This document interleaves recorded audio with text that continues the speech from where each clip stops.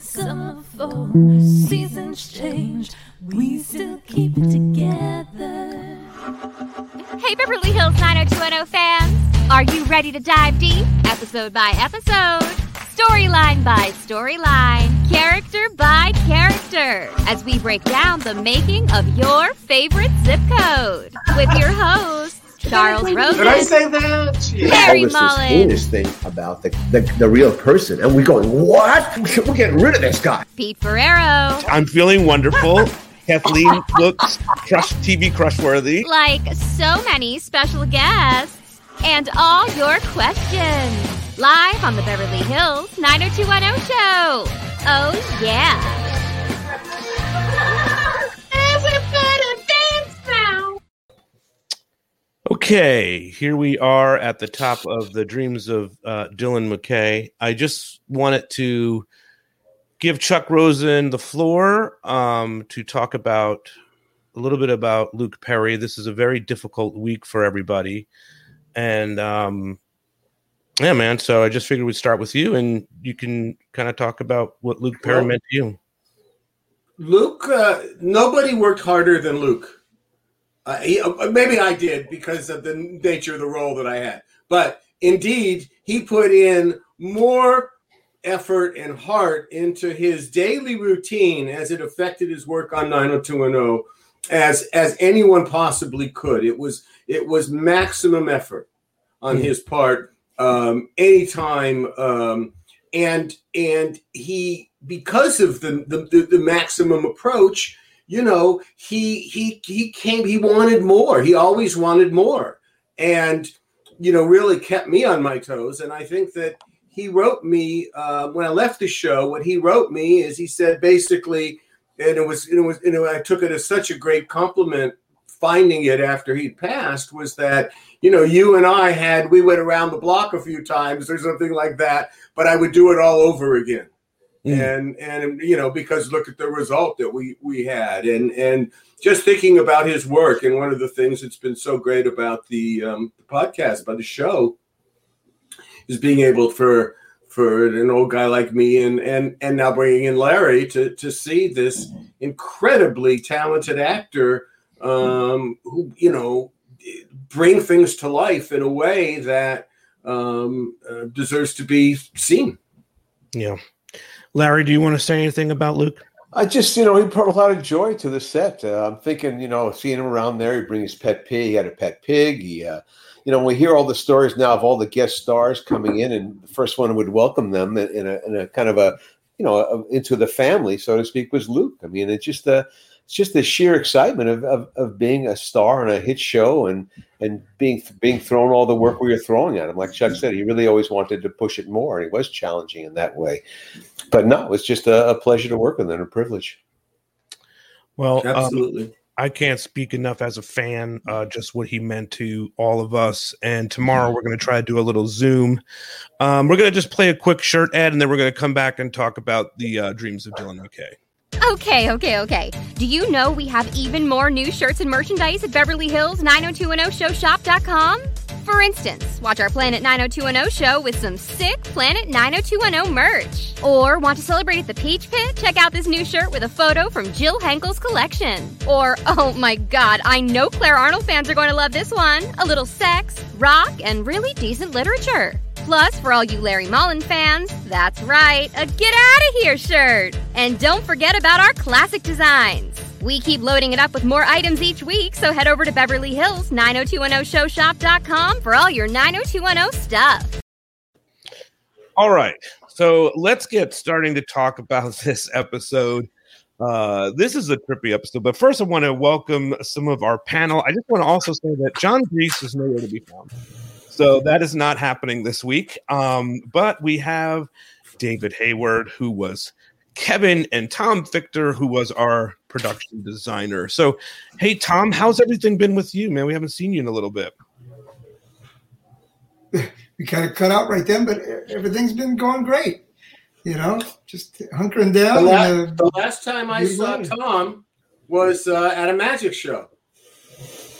That was. Did you see me there? I didn't. Yeah. I heard voices. Oh, I did see you. Yes. Karen and I. Yes. one of the best fun. magic. Charlie Isaacs changed brokerages, and so for those of us who are his clients, Charlie being Gabrielle's husband, is they put on they used to have they do have a wonderful party every January, and they couldn't have it this year, so this was our reward for being loyal and happy, and it was a great magic show, So it was a Zoom at the Geffen. Into the Geffen magic show. It was pretty great. Everybody got a box and a package you had to open and do the magic along with them. Oh, cool. It was fun. Nice to see you. And David's with us. Kevin, how are you, man? How's everything going with you? Everything's going fine. We trying to get our house rebuilt, and other than that, the obstacles aren't too great. Yeah. Did something happen to your house, David, or was it a victim of? There was this I know fire you're a not couple Malibu. years ago that. No, really? That's what take my house. Oh no. But all right, Chuck. Let's get into the dreams of Dylan McKay. Yeah, well, I've must admit that the last, like many of the fans probably are tuning in and who are excited about the idea that we would be doing that this week. I too, this is what I've been thinking about for like the last 12 hours, pretty much obsessing it. And the thing is that, and we mentioned it, we got to see the episode, Larry, Pete, and I on Monday. And the idea being that we put Luke into some huge story arcs. And him starting it by walking in really and saying, I want to be in a triangle. I want to scramble it up. We got to do more, as we were talking in the tribute part. And so I felt kind of from that moment on, and every time we did something like that, his father episode, certainly having us lose the money. And now when Larry and I picked him up in season 5, I really felt like his caretaker. And that I had come through being his caretaker. And this one was, my battle between good and evil. I mean, this storyline and the character travails of Dylan McKay had been in my dreams for 2.5 years nonstop. He was the one I was servicing. I realized that prior to that, I was servicing the Walsh family kids. That's what because came out of the Walsh and then year 2. But by this point, Dylan McKay, and here was, my chance to do the battle, have some resolution, and, be able to have a character who's not trying to be so morbidly depressed and wanting to kill himself. Right. We had to get out of that guy, right? So, until Larry would kill his wife, Right. It's true. This was a sweeps episode, so we have to remember that we were building to this the fall of after Kevin, the dastardly Kevin and Suzanne steal his money. We pick him up, and now he's a destroyed man. He doesn't even have his wealth anymore, and he just drives himself down to the bottom. As the episode starts, he's driven off a cliff in his Porsche. And we do this enormous episode, and I want Tom to remember this, and Chuck, this was a double up. Molly, I do remember. Of course, right. Yeah, we were doing 2 episodes with this one. Right. This is the one that we were doing. Kelly, I think hate is another word. Hate is another word, I think is the one. Hate is a 4-letter word. It was a big Gabriella one, Andrea one, because that's why she never kisses Dylan. I tracked all the kisses in this episode for later, if you want to know. I tracked it all. It's all the highlight of the whole thing. It is. Knowing the kiss. The delight of the looking forward to that. I left that to you, of course. Yeah, is this the episode? Is this the episode that also had the bar where he fantasizes all the girls? Yes. Yeah, that's where he's doing all the kissing, That's right. Tom, you need that is the happiest look on Dylan McKay's face I'd ever seen from that. When he finds out, realized I've been with all of these girls. I know. It's every man's look. It's like amazing. Exactly. All right, we'll hold on that one though, because we want to get to that. Chuck, why don't we talk a little bit about, or with Tom here, we have him here, and talk about the tunnel, right? The tunnel. Well, the tunnel was real important. This is a battle between good and evil, and this is the idea that someone is on the life support, is struggling, and is someone who's had a troubled past. And so the demons are right there. Yeah, let's get this over with. You got the bright light coming out, which usually is you go to the light, it's death, and everything's going to be peaceful, whatever, in a good way. And yet you got the demons yelling at him, and yet something is keeping him from not doing these things. So, so then we knew we had to have something like that. We had to have it contained. And I want to give just a shout out to the person who would really take the deep dives right in the start when it was a blank page. And that was our buddy Chip, who I went to him and said, I need to have, him being really disoriented in a battle between good and evil. And he told me to watch a movie called Jacob's Ladder. And Jacob's Ladder was Tim Robbins as a young man, made around in the 90s, I think 90, 91. I didn't see it. And because I was working so hard on 90210, I didn't really even hear of it at the point where he brought it into the conversation. But I watched it, and he's lost his child. He's having a severe case of disassociation. And here's the sentence that I just want to read to realize that this is what we captured, which was, he must decipher reality and life from his own dreams, delusions, and perceptions of death. And so that's what we were attempting to recreate in this light episode of 90210, which is why we have a college football game going on at the same time, because you got to have normalcy too when you're battling, good and evil. So let's look at some of these. I have Jill. Jill gave me these books of set photos that you guys worked on, Tom. And she gave me some stuff just of the tunnel. So here is putting this tunnel together. Do you know where it was, the tunnel, Tom? Oh, absolutely. That tunnel is the tunnel on the way up to Griffith Park Observatory. You can't film that anymore, at least not in normal hours of a series filming. Maybe it's too expensive. I don't know, but since about 2005 that I know of, you can't film that tunnel. And then we added in the platform and the columns. And if you notice, the railroad tracks are actually a little close to the platform, but for a real train width. But wow. I don't think most people notice that, especially with the bright light at the end of the tunnel. No, definitely not. Yeah, no, not at all. We brought in those columns. Wow. Oh yeah, we built all of it. Tom, what were they made of? Those are sonotube. They're what you actually cast concrete in. So they're fairly light. They're basically like a heavy cardboard. Then we painted them and fit them, and we had to do that in a day. So everything got put in there in a day. Then we filmed it in a day and took it out, I think, the same day it was filmed, because I don't think we were there all day. I think we moved around Griffith Park, and then we had to hide things with greens and everything at the ends of the tunnels. It was a busy day, I'll tell you. He was like a lot of different Steve Randolph was the cinematographer in this one. Molly Campbell pointed out. That's right. I know. Yeah. I've asked him to come on. I'll correspond with him on Facebook, and he was really, Rick Gunther, unfortunately, is no longer with us. So Steve was there. Steve was, when we did double up, two terrific DPs, and he'd have his crew, and it was really, you never knew the difference of any time. But this was a hard one to do. This is one that we've talked about, Pete and Larry and I, that this was a very difficult day to make for the production group, not necessarily Art or this or the crew that struck, but the production group, and they didn't make it the day. And that was the first time I had that experience going into an editing room. This was a challenge to edit, but we'll talk about that a little later as we go through some of the other really good things. Was Kevin? David, were you in this tunnel also? Did you do? No, I don't think I ever got to the tunnel. He did not. Yeah, I know you were in the bar scene. Yeah, he didn't get to the. He got to the bar scene. Yeah, certainly. Nolly was certainly.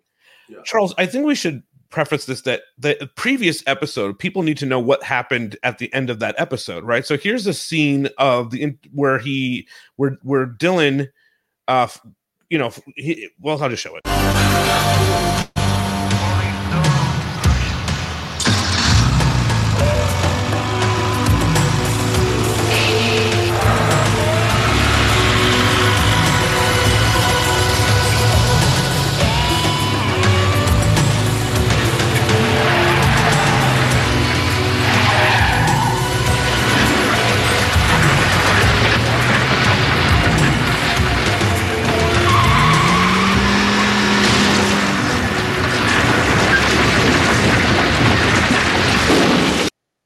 So that's what starts all this.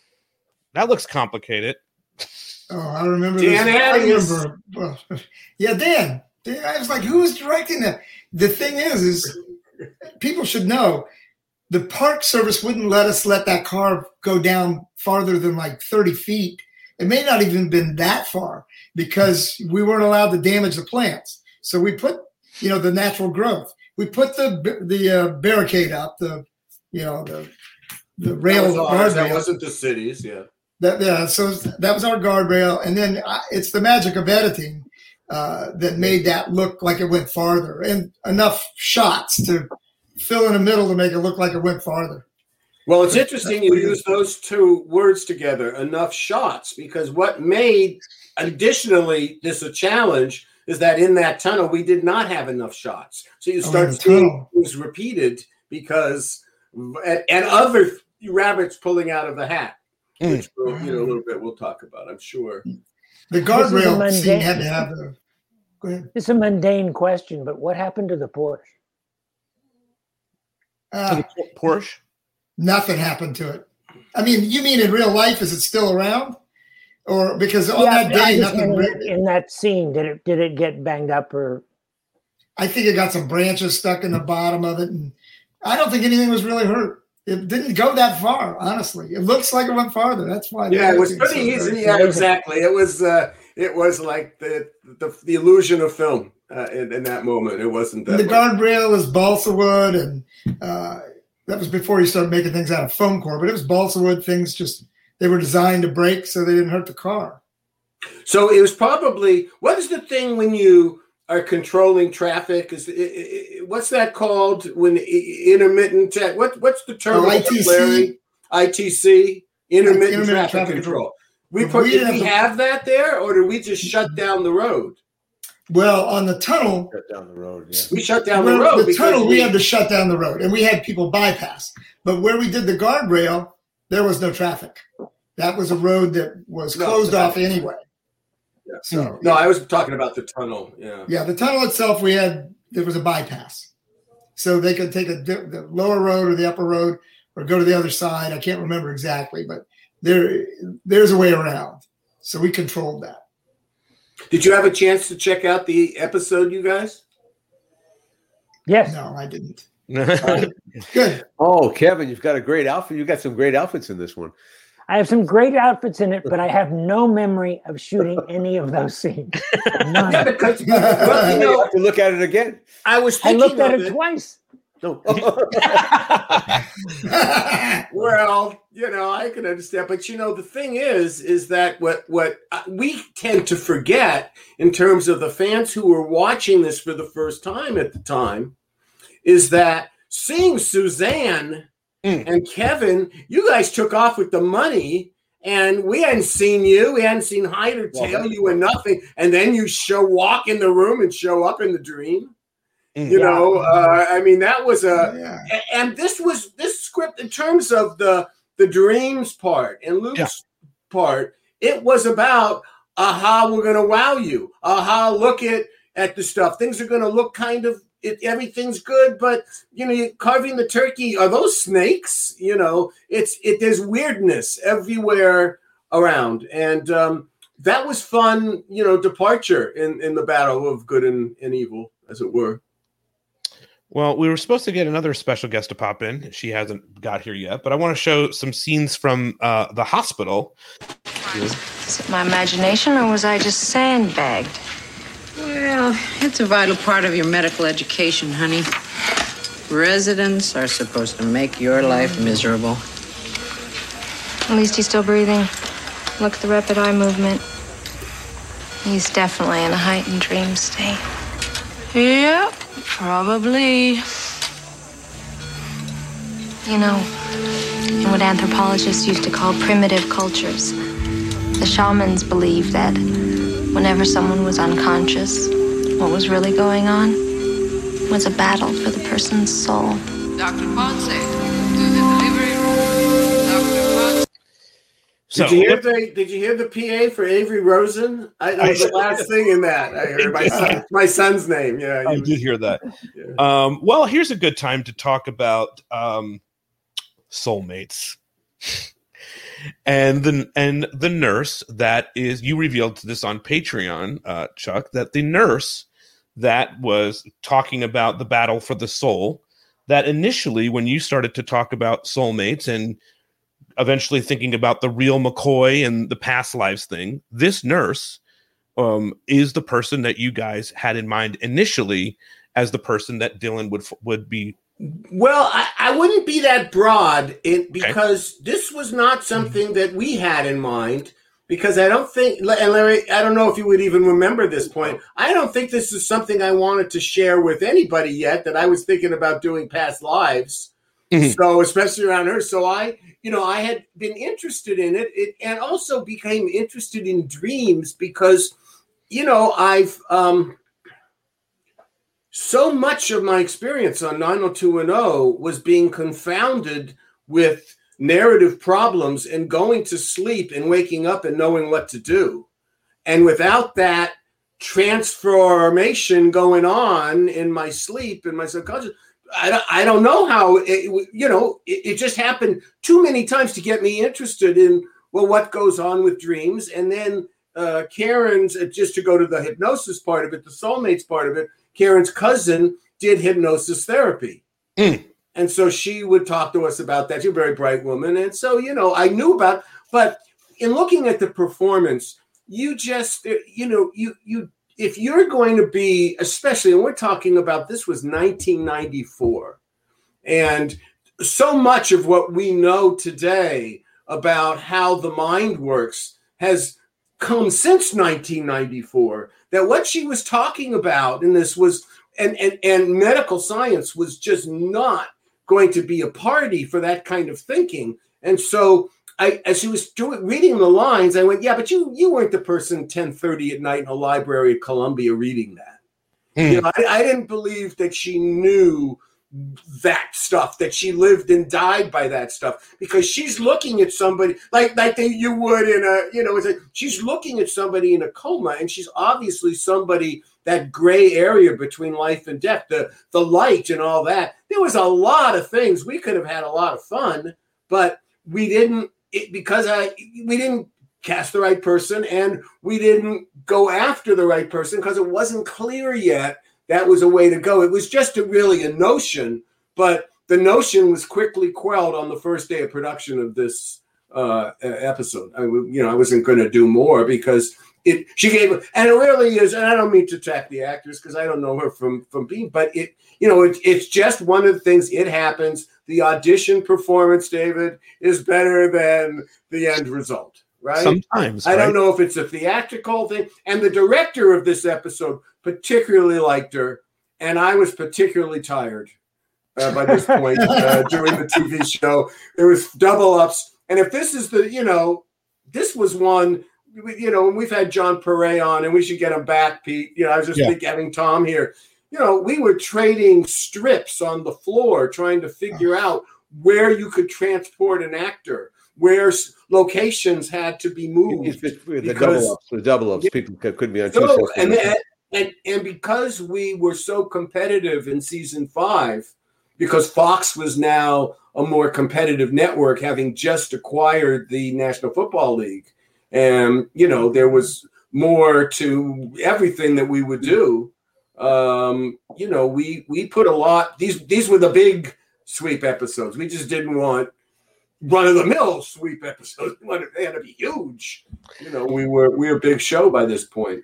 We had a scheduling czar, somebody who just did that, and I would sit in there with him because I would have to work with both directors. Ken Stringer, I think. Ken Stringer. Yep. Yes, Ken Stringer. I get in one van and with a director, and then go to some other place, and they leave me in a parking lot and pick me up with another director. You'd have to negotiate. You have to negotiate where your stuff was too. And for us, it was like we had to take people in and out of scenes just to be able to get the balance of who was going to be where to make a day. Because still, you had to have between 5 and 7 pages a day. Still, let me jump in here and say there was another nurse in that scene, and here she is, Caroline, my favorite nurse. How are you? Carol, how are you? Hello, Carol. David, what a treat. Amazing, man. Oh, you guys know each other? We met. Yeah. This is College. like a TV talk show sometimes, right? When the guests know Right. each Wow, isn't that great? I work with we your, I went- work with we your went to father. college together at ASU. Oh wow. Okay. Well, Carol's sister Janet is my oldest friend, and I mean that really sincerely. I think I have an older sister. Hi, Carol. If you're Hi, listening. sweetheart. And I was saying hello to my Carol, Mushin, but you too. But with being Janet's sister, that's how the big sister of my girlfriend in middle school, and she would hang out at the library, and she was the great actress of Beverly Hills High School, and You were The my Music sister's Man. first boyfriend. Here I there we was, go. yes. And I still Kindergarten have or a big something. place in my heart for that. Oh, gal, that's very nice. and for his sister. I worked with your father in Oh, you 1987. Her father was Jesse White, one of the great people in Hollywood. Because Thank my you. producing partner was Harry Ackerman. We were doing the new Gidget, and he did his stuff with Alan Hale and Bob Denver. We were kind of doing a little bit of a Gilligan on Gidget thing. He was Great. just fabulous, such a thrill. Thank you. Well, Carol, let me ask you, talking about this episode, what are your memories kind of going back and looking at this? Oh, well, I forgot I had such a great part. It was like not just the nurse in and out. It was like I was a caring nurse and I liked my work. It's like occasionally you look back on things and go, oh no, but it was nice. I looked good. And you know what? Luke Perry was so nice. Everybody on your show, guys, was so nice. So nice to me. I mean, why wouldn't you be nice? But it was a pleasure. It was a real pleasure. And thank you for that job, Charles. Because she knows me as a Chucky, actually. I call him Chucky. Yeah. Chucky. Well, here's a scene with you and Jenny. I haven't seen these scenes yet, so I'm hoping that it's all good. Thanks, Todd. Let's see. We try to keep visits to a minimum for the patient's own good. Okay, maybe not, Todd. What happened? That's all right. So anyway, talk to me a little bit about working with all of these people, mainly Jenny, and we were talking about the other nurse, and I think her name it was Kristen, I think. Do you remember her? Yes, but she was a young med intern who pretended occasionally to be a doctor, right? Doctor, yes. Yeah. Yeah, but very nice. Nice. It was like, remember your lines. So everybody else is sort of a blur, and then I'm talking to them, and then I'm remembering my lines, actor's process, something like that.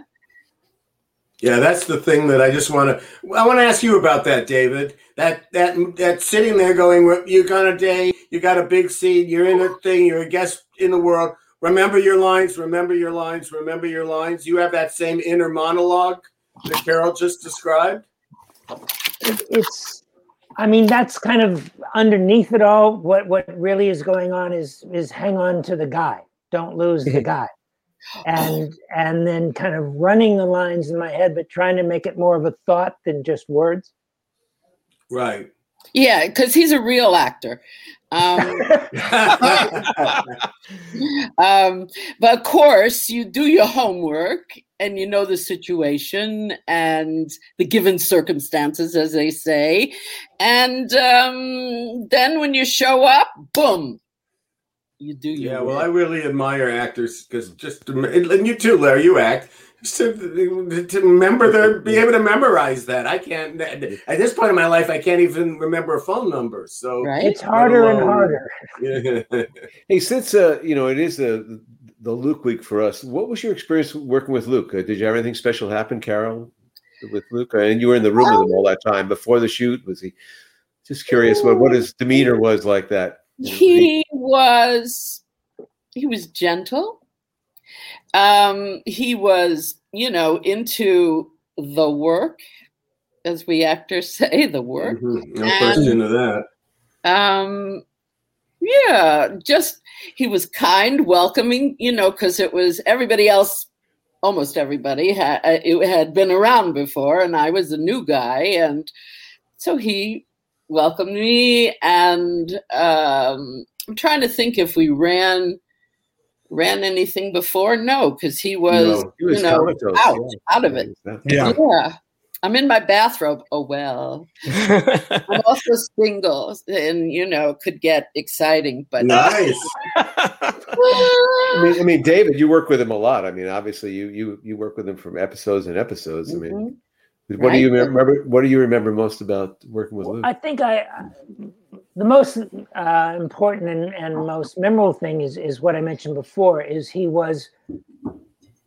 was not series lead to guest actor. It was just actor to actor, person to person.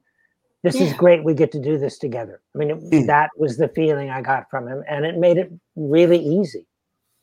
Mm-hmm. All right. Well, this stuff gets a little bit trippy, like you said. Here's this stuff. Let's see. Hi, you two. Come on in. I told you not to bring anything. You don't think I come empty-handed? You're terrible, but we love you anyway. Thank you. Happy Thanksgiving, Mom. Hi, Dylan. Oh, what's that? Mom, what do you think? Hey! I hope you brought along your appetite. What, are you kidding me? I've been fasting for 2 days. And guess who else is here? Hey, where you been? Our team's getting clobbered here. Yeah, which team is that? Can I get you a drink? Yeah, maybe later. Oh, how you doing? How was that conference? Very productive. Our friend, Monsieur Cousteau, sends his best regards. How is Jacques these days, huh? Cantankerous as usual, but very appreciative about how our little company has helped to clean up the oceans over the past few years. Well, as well he should be. I'll get that. It's probably Erica. What? You have my little sister walk over here all by herself? Come on. What can I say? She's a big girl. She is. You still hacking away at that poor bird? You want to take over? Yeah, just let me let Eric in. All right, Chuck. Let's walk through bigger snakes. We needed bigger snakes. By the way, I just should want to point the sound effect though. But Jim's ugly sweater was bought at Bullock's because I did. Wait, no, hang on.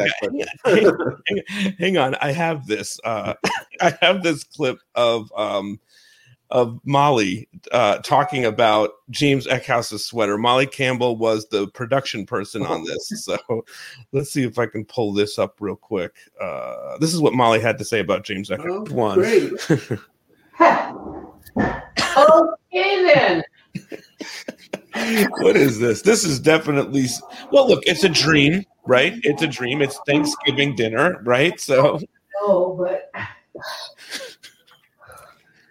Eckhouse gets all there this. are moments where you just go off the rails. and perfect. That's one of those moments. Look at that. Where did you find that sweater? Probably at Bullock's, which was Macy's. It was in the ugly sweater department. That's great. We got a few more clips from Molly. Hey, I want to let everybody know we're trying to get John Grease here, so that is happening behind the scenes as well. So that's where I am. Pete. It's Pete Pitbull. It's just all happening sometimes. You do it, yeah. Well, you're covered. Hey, David, I want to ask you about shooting some of that stuff. You have no memory of doing this? Shooting? I swear I don't. I looked at it. I struggled, and I couldn't come up with it. I would love to have a live for you and make up a story, but I got nothing. That's okay. Tom, I'm curious about creating the Walsh house and making it look like this dream. How much do you go? Like, where do you go to with these ideas? It was just an exaggeration of fall. So you get a bunch of leaves, and I'm not even Chuck. Did you write this in to have the leaves falling inside the house? Because no, I don't think so. Because that was great. I mean, All right. I don't even know what it probably was the director. Hang on one second. Hey, John, can you hear us? John, can you hear us? Nope, it's not John. Okay. Not quite yet. Okay. Well, though. We're trying. Get Melanie on it, yes. Yeah, Melanie's on working on behind. I'm sorry. Well, the leaves, no. Larry said it right. I mean, that came from, production. That came from, you and Drew. That came from, Paul. It's just, Paul, whatever. But it was, the Thanksgiving and the festive and it's just too much. I mean, I could pull out the script and read you the passage, but because as Larry and Pete know, and as I said on the other day, this is the first episode I wanted to reread the script, right? Because I wanted to remember what was in there when we shot it, and then what was done in a very long, incredibly long a day of post-production. Really, one of the only ones I remember. A 6-hour session that, morning to and more. I had lunch at the facility, Larry. I mean, I was in hunkered down and drove to Pasadena and met all my friends at the Rolling Stone concert, is when we were filming that night. But that was so I was tired. Yeah. What a run of shows we had there. It's unbelievable. The fire was going on at the same time. And the fire was going on at the same time as that one, yeah. Some more dreamy stuff. The fans are going to love this. The Kelly and Dylan fans, I know.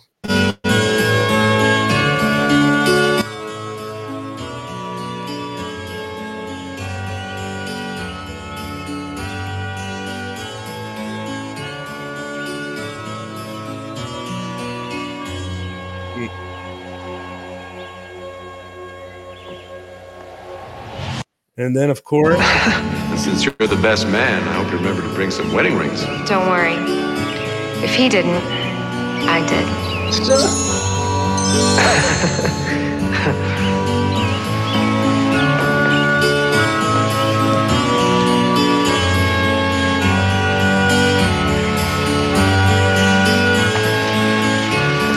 You can laugh at me all you want, Dylan.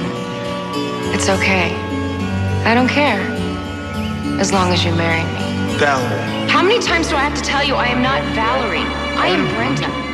That's who I am. That's who I want to be. I want to be Brenda. And I want to be your wife. I think we can get started. Absolutely. All right, so this is a lot of things to talk about. The weddings. I want to be Brenda. There's a whole bunch of stuff here. Let's talk about... So intricate. So many things going on. My God, only 6 hours in post-production. I can't believe you did it that fast. No cutting. Yeah, no, not, but in the cutting room. Yeah, cutting room. So talk to me about the two weddings, Chuck, and, where you got that from. Well, Brandon did step in on that Kelly relationship, so that was an easy step in. And Valerie wanting to be Brenda... it's that one passage that we had, I actually think Karen wrote it in one of her scripts that, Valerie just, saying, I want to be Brenda. What's wrong to want to be in Brenda's room? And what's wrong to do that? So that had already also been established, that being Brenda would have been better than being Valerie, even as it relates to the character of Dylan. So, you just put that in, to go through with the characters. Michelle asked for you in the dreams. Valerie says, "I'm Brenda." Is that Dylan thinking of Brenda, or is it he thinks Valerie wants to be Brenda? Valerie wants to be Brenda. That's what I was going for. Got it. And anything could be done.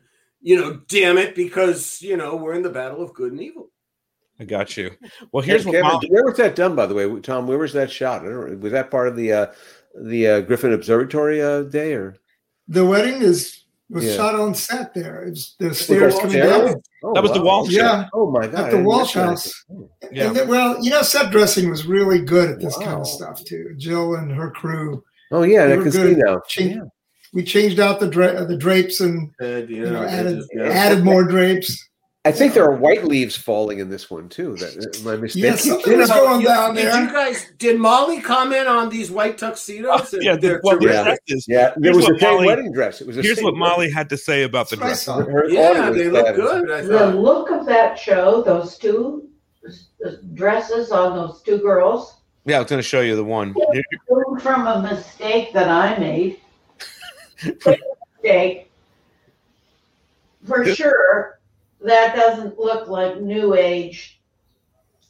Right. Her dress. It's traditional. And same with Tiff. And Yeah, Valerie. That's right. Yeah. and it's the same dress. The thing was so difficult was to get two wedding dresses in the right sizes for the two ladies and, get them done. So I didn't even know but they're the same dress. Wow. And I worked a lot with a lady who was a bridal gal in Beverly Hills called Renee Strauss for the bride. And but they were totally traditional and totally on sale. And Mr. Spelling and Miss Gale never liked anything better than a bargain. Well, I mean, I guess it's probably better that you had them wearing the same dress, so there wasn't any sort of competition. No. Yeah. Balance out the blonde and the brunette. It's hard enough. Yeah. So, Molly, we had a fun time with her. If you're on Patreon, you'll get to watch that whole thing. That was a lot of fun. I have to tell you, now I've watched this a number of times, and certainly I didn't know it was the same dress. I'm not looking at it in that much detail. I didn't. Funny, I noticed it.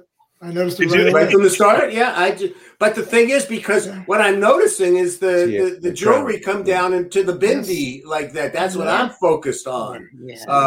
With when Valerie shows up, and I like it. It's a happy accident. I tried to now when she says, "Oh, they were supposed to be New Age like the tuxedos." Yeah, but this was a great. It kept it in traditional bounds too. So it was a fortuitous. I like the imagery of it. I don't know. What do you think, Larry? Oh yeah, no, it's so trippy, the whole thing. I mean, it's just the trade-offs of the different weddings. I was thinking how clever we were because in sweeps you want to have something to promote. Usually, you want a wedding. We have two weddings. It's twice as good. It's twice as good. We really pumped it up for Fox. It makes sense to have the same dress too, because it's Dylan's dream.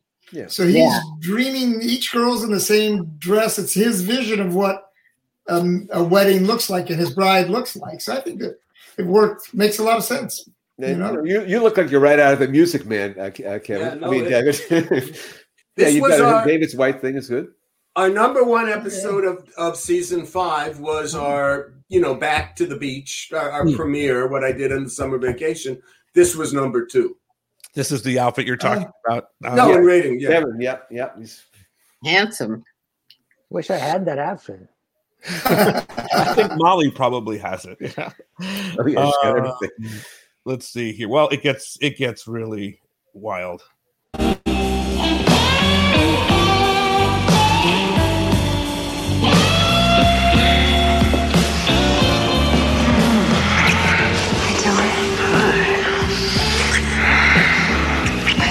I can do anything you want. Just let your imagination wander.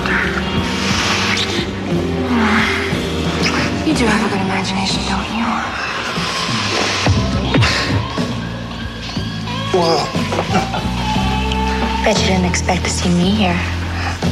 well, actually, no. I think you're the only woman in the room with who I've never had the pleasure. Well, I've been saving it all for you, Dylan. Well, we'll just have to fix that, won't we? Wow.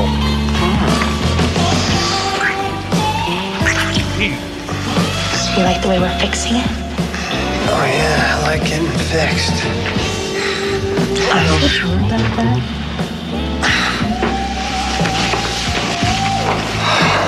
I think he is. Woo! Ow! You fixed it all right. Chuck, I want to ask you what Carol Potter's agent or manager said to you at the time after you saw this episode. She had a manager. It was a woman manager. Yeah. She said, "I don't know what you were on when you wrote this, but keep on taking it." That was hot. Very hot. I mean, the beginning of that, like there's a thing that Chuck talked about when the devil tell or John Grease tell or playing the dope dealer tells Dylan that everyone in this room was someone he one of his lovers. He's like faceless, like delightly lights up, like it's just amazing. And the happiest, absolutely, yeah. I mean, and we describe where they met and all of this. So, I met her there. Yeah, and he actually kisses 8 women in that scene. It's fantastic. I counted it. There are some wonderful kisses there, particularly Tori, though, really goes. We should have asked her about that. I'm just kicking myself. We didn't really. Well, we'll do it again. We'll talk to her again. Hold on, we're going to try to get John here. Let's see if this helps. He actually kisses 8 women in that scene. It's fantastic. I counted it. There are some wonderful kisses there. So there's a little bit of a delay here. We should have asked her. Yes. Is he in prison? Is he? Melanie's trying to help us with behind the walls. We watch you, John. You know, did a beautiful job, John. Carol and I go back with you. You don't even know probably all these great stories, right? That I'm going to tell at the after party if you don't come on. Is he also Beverly Hills High School, Chuck? Here's what I'm going to do. I believe it would be. His older brother was in my class at Beverly, so John probably was. John probably studied with John Ingle, don't you think, Carol? Oh, sure. I would think. John Ingle did this series. You know that, right? I cast John to do. That he became a professional actor after being such a beloved teacher for all that. It was like, yes, he had that big career daytime. They loved him. Yeah, it was wonderful. It was wonderful. It was our high school drama teacher. We did lose him, unfortunately. So I don't know what's happening behind the scenes. Melanie's working her butt off to try to get John on the phone. Okay. I wanted to share this. No.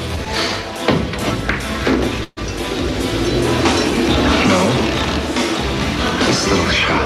Relax, Dylan. It'll all be over soon. It'll only hurt for a few seconds, then you'll never feel anything again.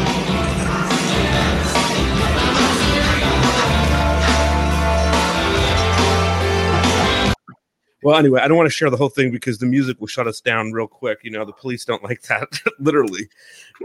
It's a latex outfit that Tori is wearing as Donna gyrating. And Carol, and this is your thing, Pete, with Claire climbing over him. That's and wants a taste of that heroin. Yeah, I mean, Gabrielle is the only gal who was not part of this scene. So I only imagine she was probably shooting on the other set the whole time. I think we were doing Hate is Another Word. She missed out on the Kiss Fest, the Kiss of Palooza. Yes, and she had a starring role in that. And you don't see the hardest one in these sets of double ups, and we had to pull him out of things and do things was getting Ian ferrying back and forth. He was the hardest actor to place because he was in demand. He's not in the subplot, but again, we're playing this against the keg a football tournament, a father and son. So this is all about the other thing about this episode, that because we're not dealing with that storyline, that has a lot of father and son.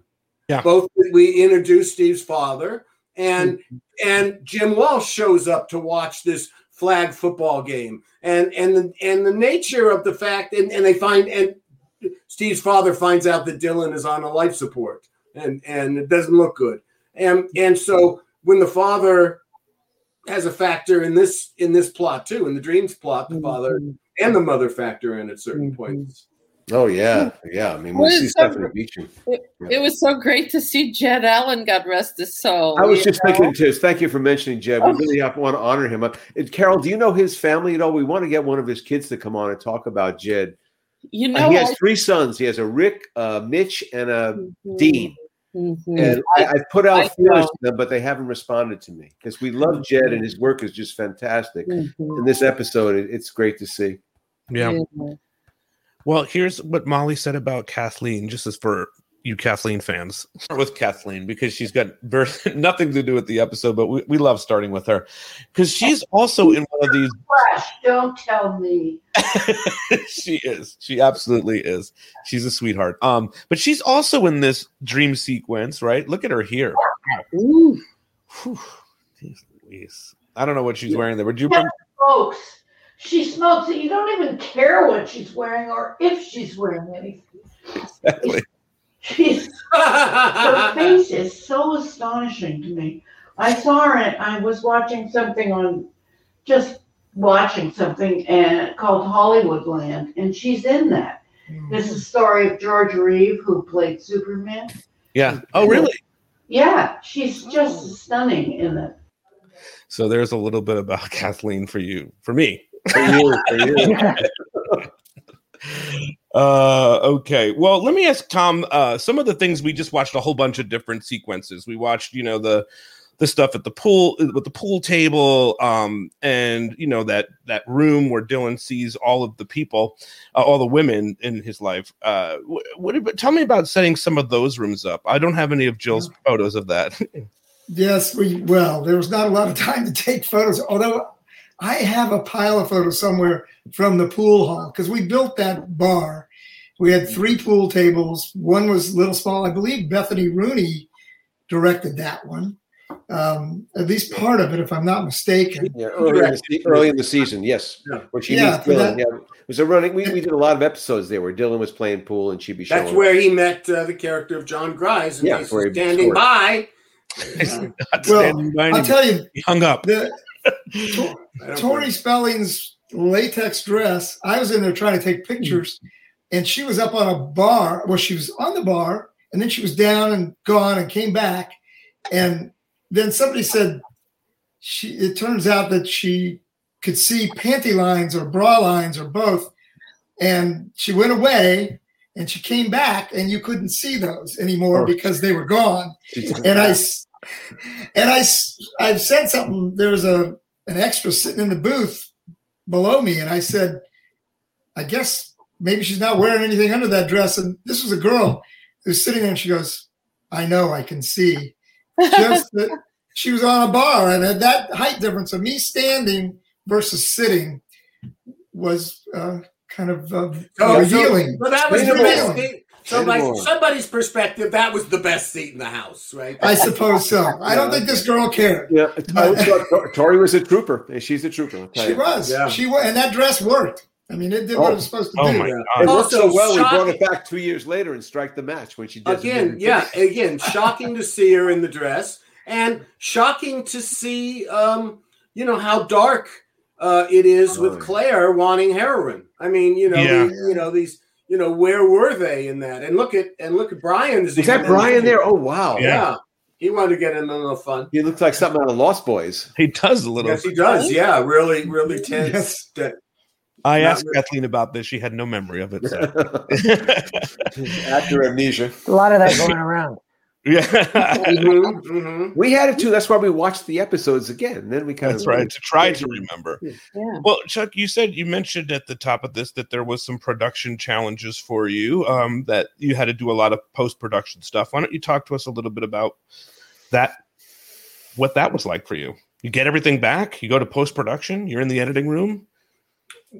It basically was, that you have a script, and the script you put act breaks. This is how the act break was. But when your first act is like 8 minutes, and the music and the director, God bless him, he put in music score on the opening sequence when they're actually taking Dylan down to the hospital in the ambulance, and he played from the band. I think it's Soundgarden. This was, Todd H is into this music with Kurt Cobain and Ask Questions. But this was Soundgarden, Runaway Train. Soul Asylum. Runaway Train on. Soul Asylum. Soul Asylum. It is one, and this is not knocking the band. I got nothing against the band. But playing against the film that we had taken and the urgency that we needed to put on, I started crying the first like 30 seconds. Oh my God, are we? So anyway, we had to do a lot of work on the cut, and the song left, and we just did natural sound, to get in there, the natural world and again, that was, and for the Spelling Company, a lot of shows did that. But for the Spelling Company, that was really revolutionary to not have underscore. Yeah. And have it that way. You can only imagine what would have been replaced, Chuck, if we would have had the song. So being that short, so I switched things around, and we had to put. We have clips in the episode that weren't written into the episode, or they were going to be very short. Then they ended up being much longer because we needed so much more time. And then everything in the tunnel had to be accelerated, repeated, inverted.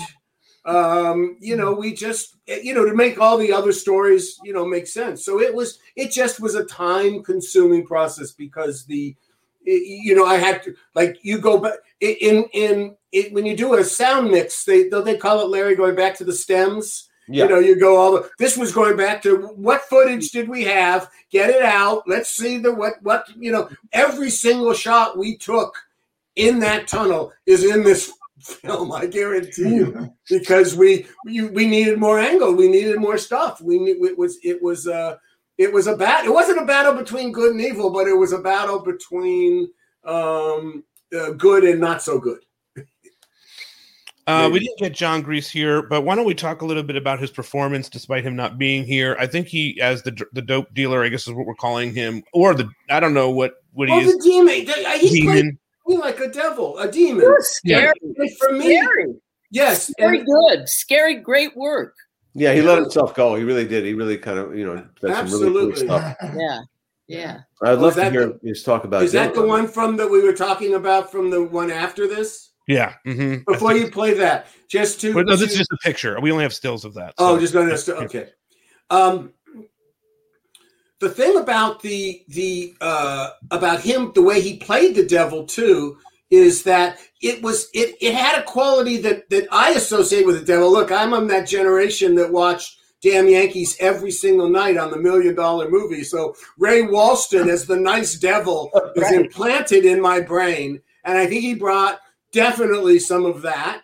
And it's interestingly enough, because someone could steal this now. So what do we care anymore, Larry? Larry had a great idea that the devil takes a summer vacation in Martha's Vineyard, and we were going to play the devil exactly like this guy was played. Like, I just want to be part of, nice guy in this, but if you're going to do this, fuck, I'm the devil, and that's how. But everyone else is worse on the island, of course. Yeah, the devil, that's part of the thing. He's the only moral one there. Exactly, as it turns out. It was a good idea, great idea, actually, I think. But anyway, that was the. I think this was the perfect devil for Dylan. Really, that's what it was, like, a devil created for Dylan McKay, really, because it was we had already built up the whole attraction of what dope and heroin was. That's why he had brought him into heroin. So he just became an extension of that. But John really took a couple of good leaps there, and I really take my hat off to him if I had to have. And I love the delivery. My favorite John line, if you're listening to this all, is when you go. He says, go to hell. Oh, it's not been there. It's not so bad. I love it. Yeah, it's so good. We actually repeated twice, I think, which is yes, we did. Well, because we know. But some problems there. Had to repeat the material. Sometimes you just have to toss the script out and work with the. That's what we did, and I never had to work. And I never had to do that in 90210 until this episode. So I went all those episodes. We never. Pretty much started from scratch, at least trying to find the performances, trying to get the pace going. Maybe because it was more ambitious as well, And I think what went on in that tunnel was pretty ambitious.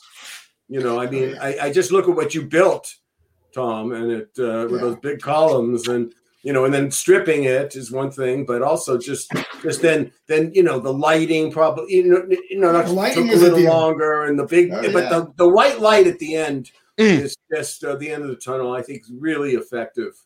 That was the lighting department, but we had and Noli comes back at the end of this too. Right, because you're hearing her voice the whole time. As you've watched the episode, help me, Dylan, help me, save me, and putting that on that is as knowing that there's something else going on than what's being shown, that there's something more, and the help me, save me is maybe is please stick around and find out and rescue me, which we put that to bed when Larry goes down to Cabo. Right. Mm-hmm. Yeah. We also have the taxi driver moment where all of a sudden the last person he's going to kind of screw is pops up, and it's his stepsister, and she's dressed just like Jodie Foster in Taxi Driver. Yeah. So we have the taxi driver, we got the exorcist, the guy, hey, can you help an altar boy? Yeah, switch that. And then the Jacob's Ladder being the whole. Well, there's two other things too. There's obviously we get this moment with Josh Taylor with Jack McKay. So writing that in, was that something that was originally written, Chuck, or is that something? Yeah, I guess so, right? Yeah, sure. That was what it was. The actor was. When you as broken as the character, the Dylan McKay, and you've really got to integrate him back to what many people were considering a high school teenage show, but at least the ensemble that was 90210. The thing that I felt was needed and what was wanted is that he would not just be back, but want to be back. And wanting to be back, meaning, yes, I want to live. Or maybe there's a reason to live. And it's funny, Larry, Pete, no, too, but Larry, really about in The Mayor of Venice, I'm grappling with the same issues I know as this with that. But it is that notion of what do you do? Is this your time? And it certainly seemed like it should have been his time again and again and again and again. But something was keeping him not, part of it being, Noli, the sister, Erica, and then part of it, of course, being Dad. And we get Iris McKay at the end of the episode too, right? We've got a real rush. Really threw everybody in all the feels you get there with Stephanie Beacham steps in there. As Chuck will say, the most expensive day for an actor in all of.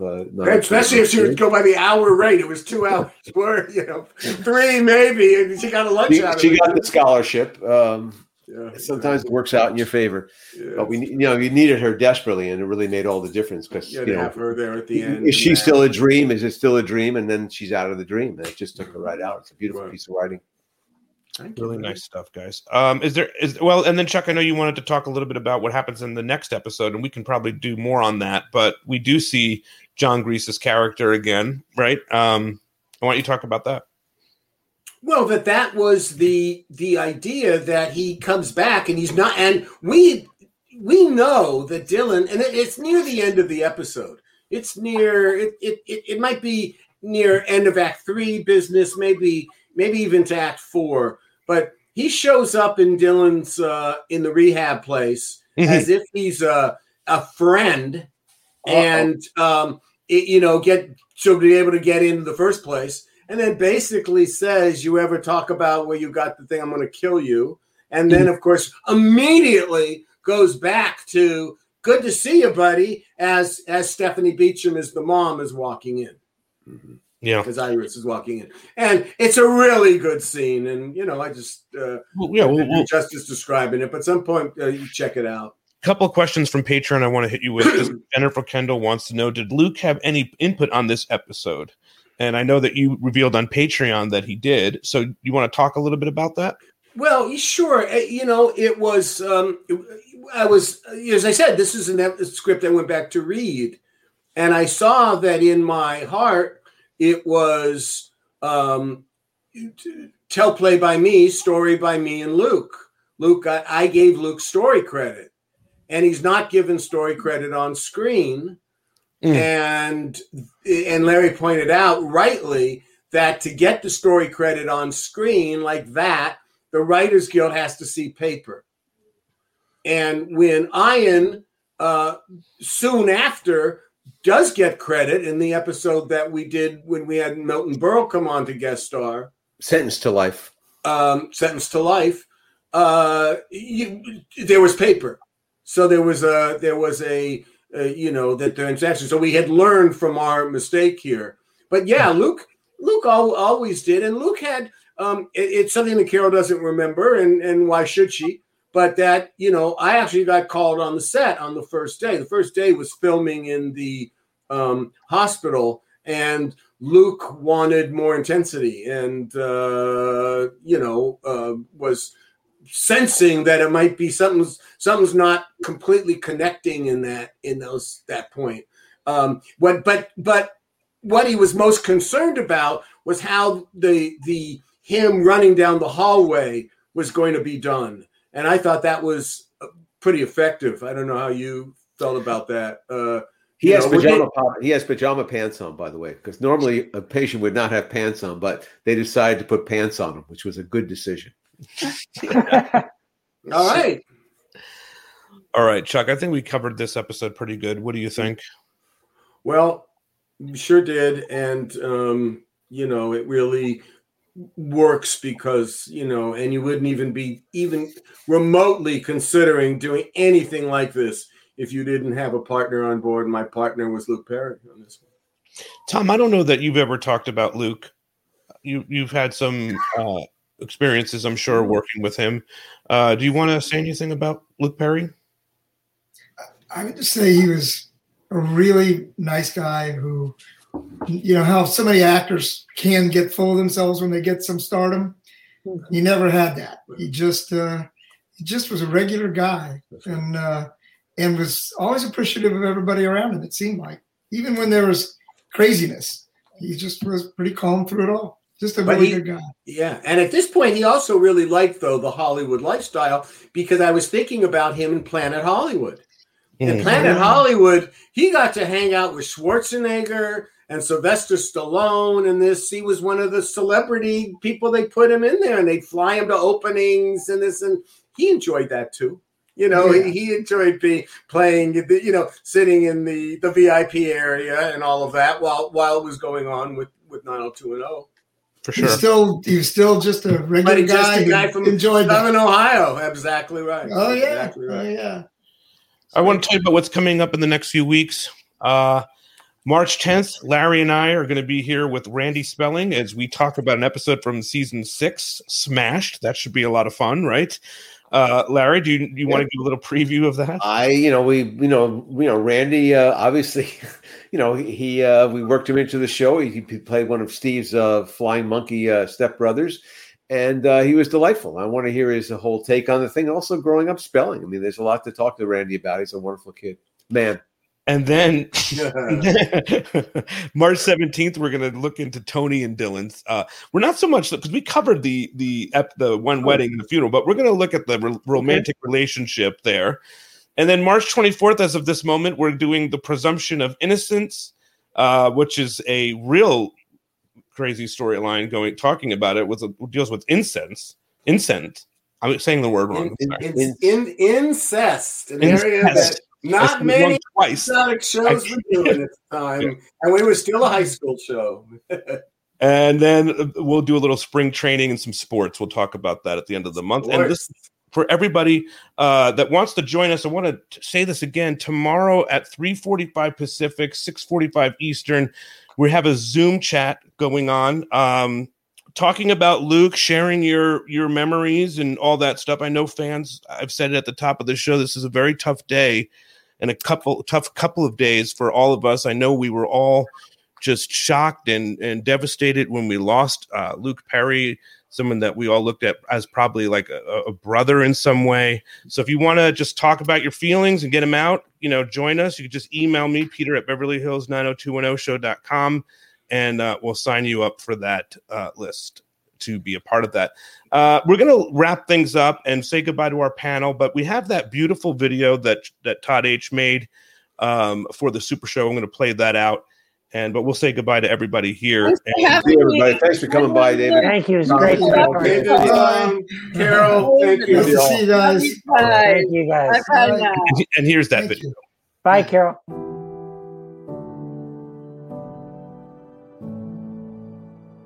It's not me they're coming out to see. It's this character that I play. Yeah, a year ago I was shoveling asphalt, and a year from now I could be doing it again. Luke is a super supportive, loving, stand-up guy. What a genuine, classy young man. One of the gentlest souls. He was a very singular human being. I just adored him. He was a wonderful man. He had that quality that certain people have where when you feel like you're talking to him, he was 100% focused on you. He did not have a bad bone in his body. He was just the kindest, most gracious, humble, funny. He was absolutely the best. I absolutely adored him.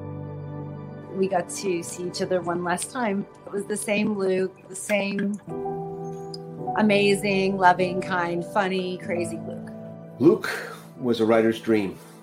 He pushed you to do better, and then he delivered on screen. It was a wonderful collaboration. Luke just wanted to go. He wanted to go. He wanted to act. He wanted to tell this story. He was an artist, and he went for it in that show. It was beautiful. He was beautiful. He loved the work. He loved being an actor, and he loved finding the best he could in a scene. And he committed to things, and he went for it, and he wasn't afraid to just go for it. He always was down to earth.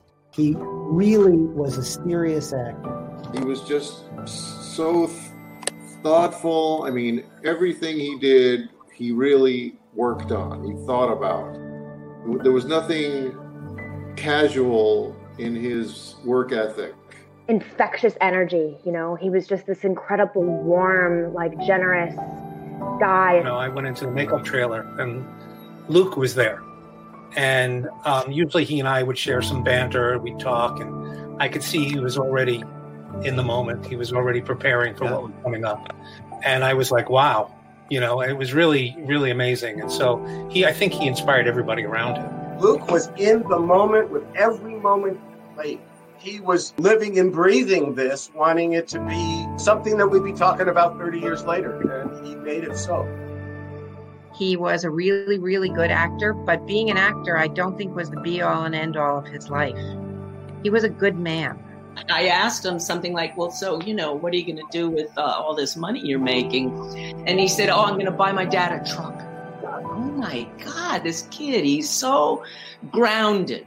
And it was just that selfless quality that he had, that he wanted to just celebrate in everybody else's joy. While I was waiting to do my screen test with Tori that day, I was given one of the dressing rooms. As I was going in there, Luke sort of pulled me aside and said, hey, I know this is it's pretty stressful, but you're going to kill it. It gives me shivers thinking about it, that he would just take the time to do that. Luke Perry was very, very friendly with me, and we got on very well while I was working. He was a good support. Luke, knowing his background, to be who he was, and to be as humble and kind and generous was astounding. You say his name and I tear up. He was just an incredible human being. He fought so hard to look like the guy who loved horses all the time. He wanted everybody to know he was the real guy, but he didn't need to do that because he just was the real guy. Such a lovely, charming, wonderful human being, so this series, you just miss him. Amazing. He was amazing. I know he is deeply missed by so many. He's missed.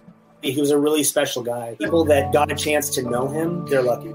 He wore his heart on his sleeve, and he was a warm, kind, loving guy. Had it all. He was a miracle of a person.